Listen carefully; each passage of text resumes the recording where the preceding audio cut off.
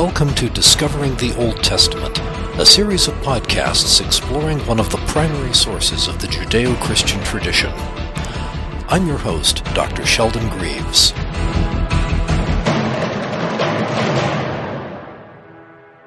Last time we discussed the Exodus.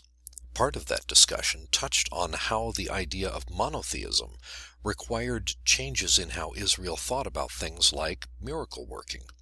To review, monotheism rejects the notion of the gods or certain humans as magic users who draw upon a universal magical power that lets gods manipulate the world, humans, or each other, and lets humans who know what they are doing do likewise. By contrast, monotheism puts all the power with God and God alone. Thus, Moses and subsequent miracle-working prophets went to great lengths to avoid acting like pagan magicians. In Israel, the prophet is God's representative. He or she replaces the pagan magicians who act through their own power and prowess. The implications of monotheism drive some of the more interesting theological and philosophical problems in the Old Testament, but most modern readers are totally unaware of these matters because we don't understand their world.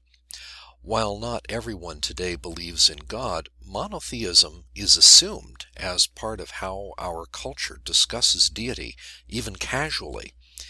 Even though we still say that something works like a charm, or have people who believe in crystal power or consult their horoscope every day, widespread belief in effectual magic is nowhere near what it was in ancient times.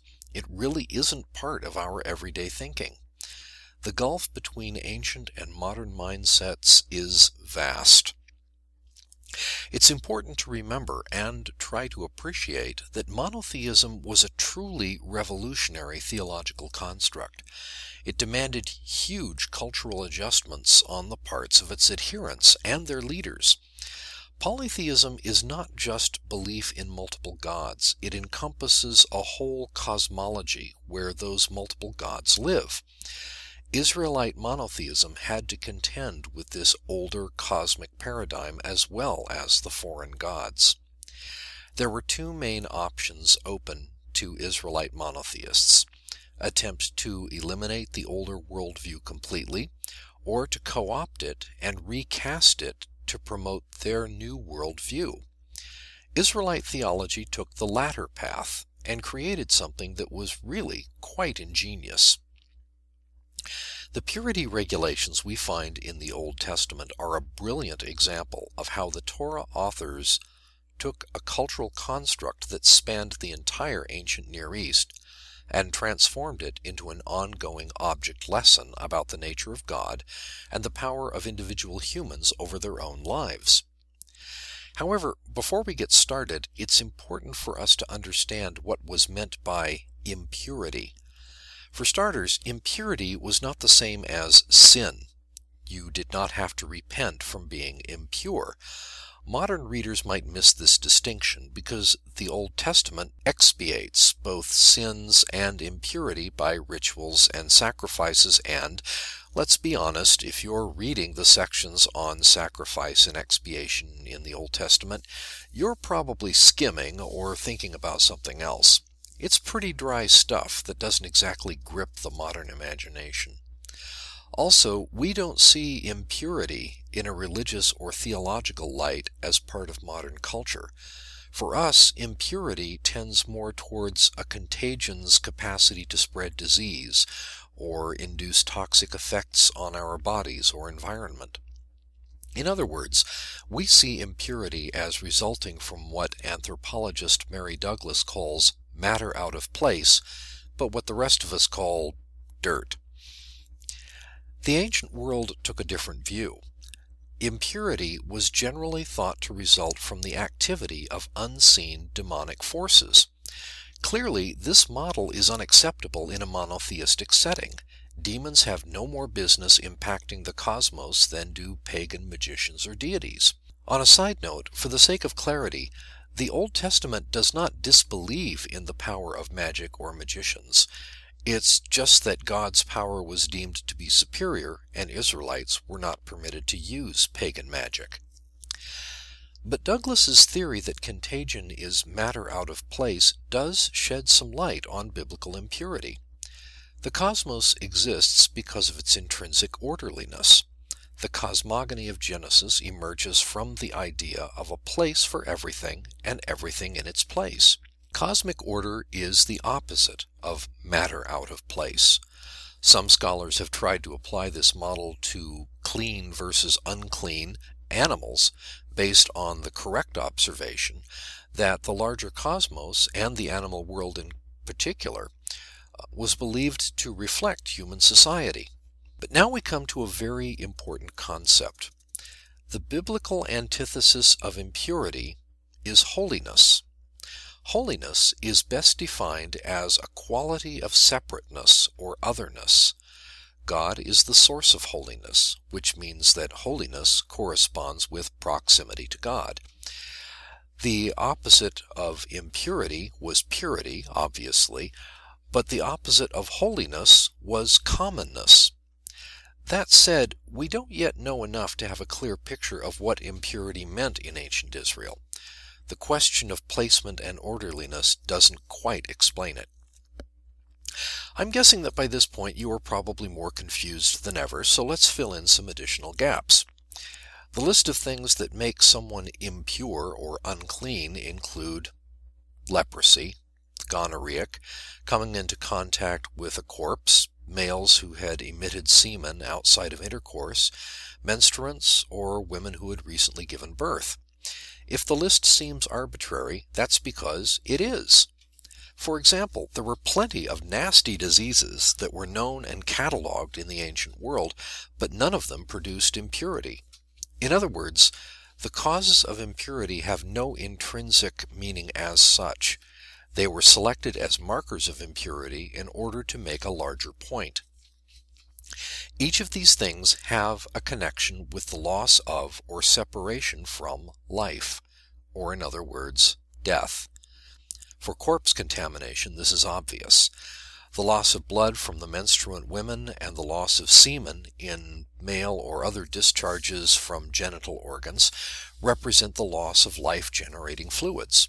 Post-childbirth is the end of generating a new life. Leprosy is a condition that resembles death, and so on. Here is the key concept that drives the Israelite purity laws. The realm in which holiness contended with impurity was the realm of life versus death. Earlier, I referred to the purity laws as an extended object lesson, and so it is. The lesson is this: the affirmation of the power of life triumphant over the power of death. I've mentioned before that the Bible is not concerned with proving a point as much as it is with making a point. This is one of the prime examples. What was the impact of impurity in Israelite society? To be impure was to be restricted from participating in cultic rituals. Usually, regaining purity was a matter of time. After a specific period of time, depending on the source of the impurity, and a simple ritual or sacrifice, all was well. Temple officials worked in what was ground zero for holiness, so they were subject to additional requirements. Priests who officiated in the temple could not be blemished by physical deformities. Also, sacrificial animals, likewise, had to be unblemished and whole. However, Israelites or priests with deformities could enter the temple in order to offer sacrifices. But the original bifurcation between holiness and life versus impurity and death remains. Impurity was incompatible with holiness and could impinge on the realm of God. It was up to the Israelites to ensure the integrity of the holy sphere. Much of this discussion is drawn from Jacob Milgram's commentary on the Book of Numbers, published by the Jewish Publication Society. His excursus on the rationale for biblical impurity laws is one of the best discussions I have ever seen, so perhaps it would be fitting to let him summarize these findings. Quote, The forces pitted against each other in the cosmic struggle are no longer the benevolent and demonic deities who populate the mythologies of Israel's neighbors, but the forces of life and death set loose by man himself through his obedience to or defiance of God's commandments. Of all the diachronic changes that occur in the development of Israel's impurity laws, this clearly is the most significant: the total severance of impurity from the demonic and its reinterpretation as a symbolic system, reminding Israel of its imperative to cleave to life and reject death.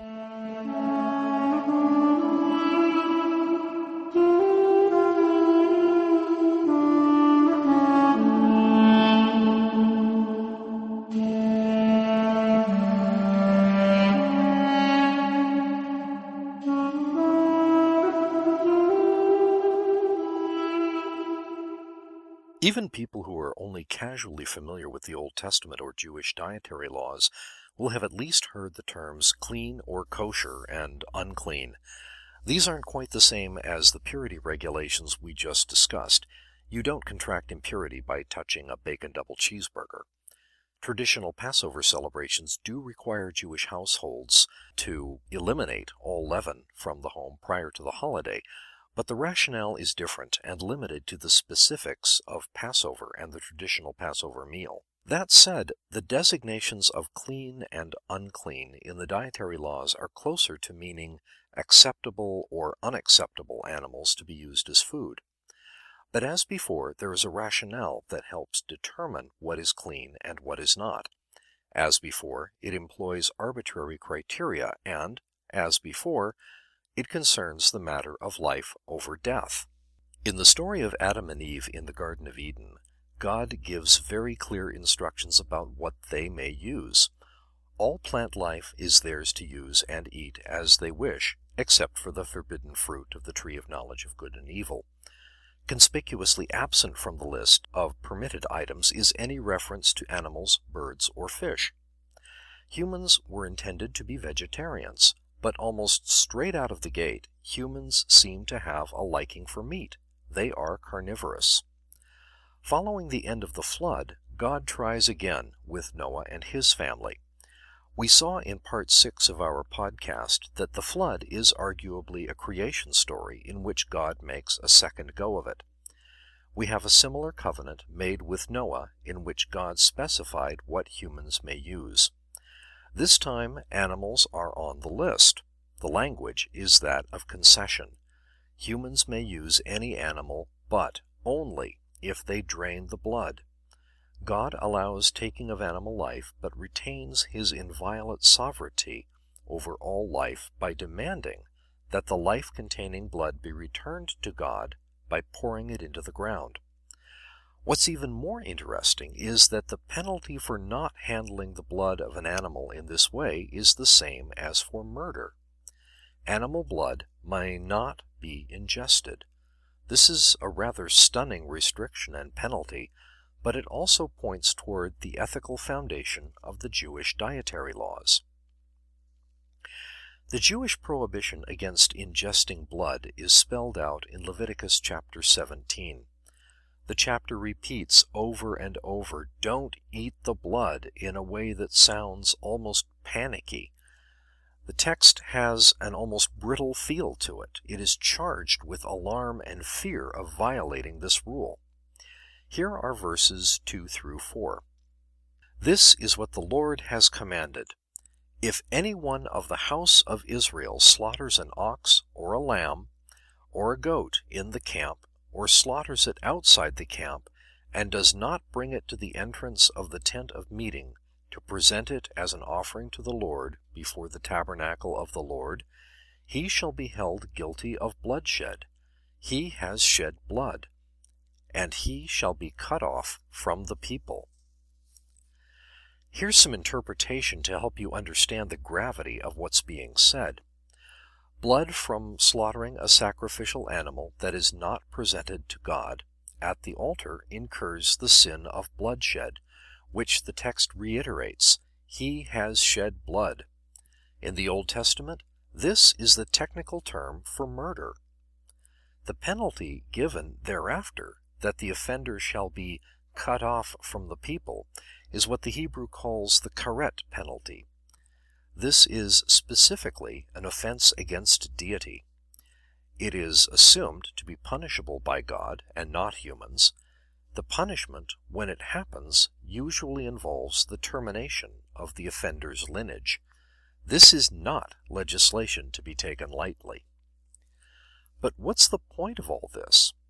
The Old Testament provides guidelines on how to tell which animals are kosher or clean versus unacceptable or unclean animals. Mammals must have a split hoof and chew their cud. Water creatures must be free-swimming and have scales. Birds are okay, so long as they are not predators or carrion eaters. Locusts are acceptable, but other creeping things are not. As with the purity regulations, the list seems arbitrary because it is arbitrary. But this time there is a difference. The Old Testament embodies a yearning that sometimes breaks out into the open, a longing for the conditions of Eden, where animals lived in peace with one another and did not exploit or kill each other. Sometimes, when the Bible describes its vision of a perfect world, it's the kind of world where the lion and the lamb lie down together. It is another expression of the steadfast Old Testament conviction in life triumphant over death. Since God is first and foremost a God of life, life must prevail. There are some instances that do get special mention. Swine are given extra attention because they played a major role in the sacrificial rituals of surrounding foreign cults. Locusts were left on the menu primarily because they were a ready source of food for the poor and the destitute. But what animates the arbitrary criteria for food animals and the additional requirement to offer their blood at the sanctuary? It is this: the intent to restrict the taking of animal life to an acceptable minimum. In fact, if someone who follows Jewish dietary laws decides to go vegetarian, keeping kosher becomes trivial, almost automatic. Some might argue that that was the whole idea all along. The idea of restricting the taking of animal life and the desire to reproduce, even partially, the conditions of Eden become clearer when we look at the role of the temple in society and cultic life. Scholars have long understood the temple to be an architectural representation of the primordial cosmic landscape, in other words, Eden. This typology shows up across multiple cultures, both inside and outside the ancient Near East. If we review the constraints on the use of animal life, we see that there are concentric spheres of holiness, a greater ideological proximity to Eden as we move inward towards greater concentrations of holiness. When God made his covenant with Noah, that applied to all of humanity, and all animals were allowed. The law of Moses, by which God's holy people live, constrains things and draws the distinction between clean and unclean.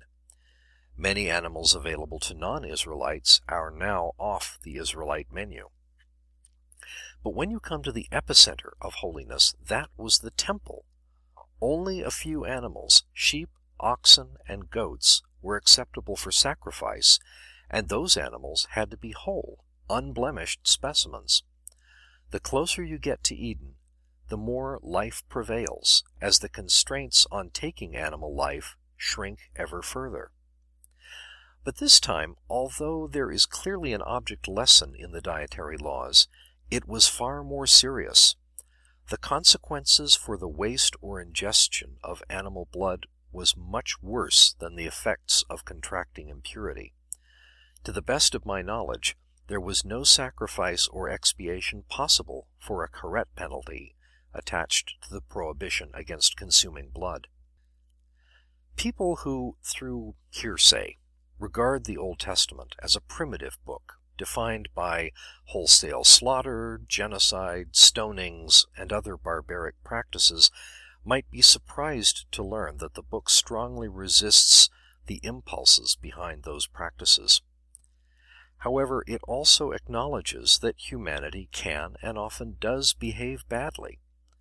The wisdom of the Old Testament is the way it attempts to meet humanity halfway, and insists that we glimpse, however distant, our better nature.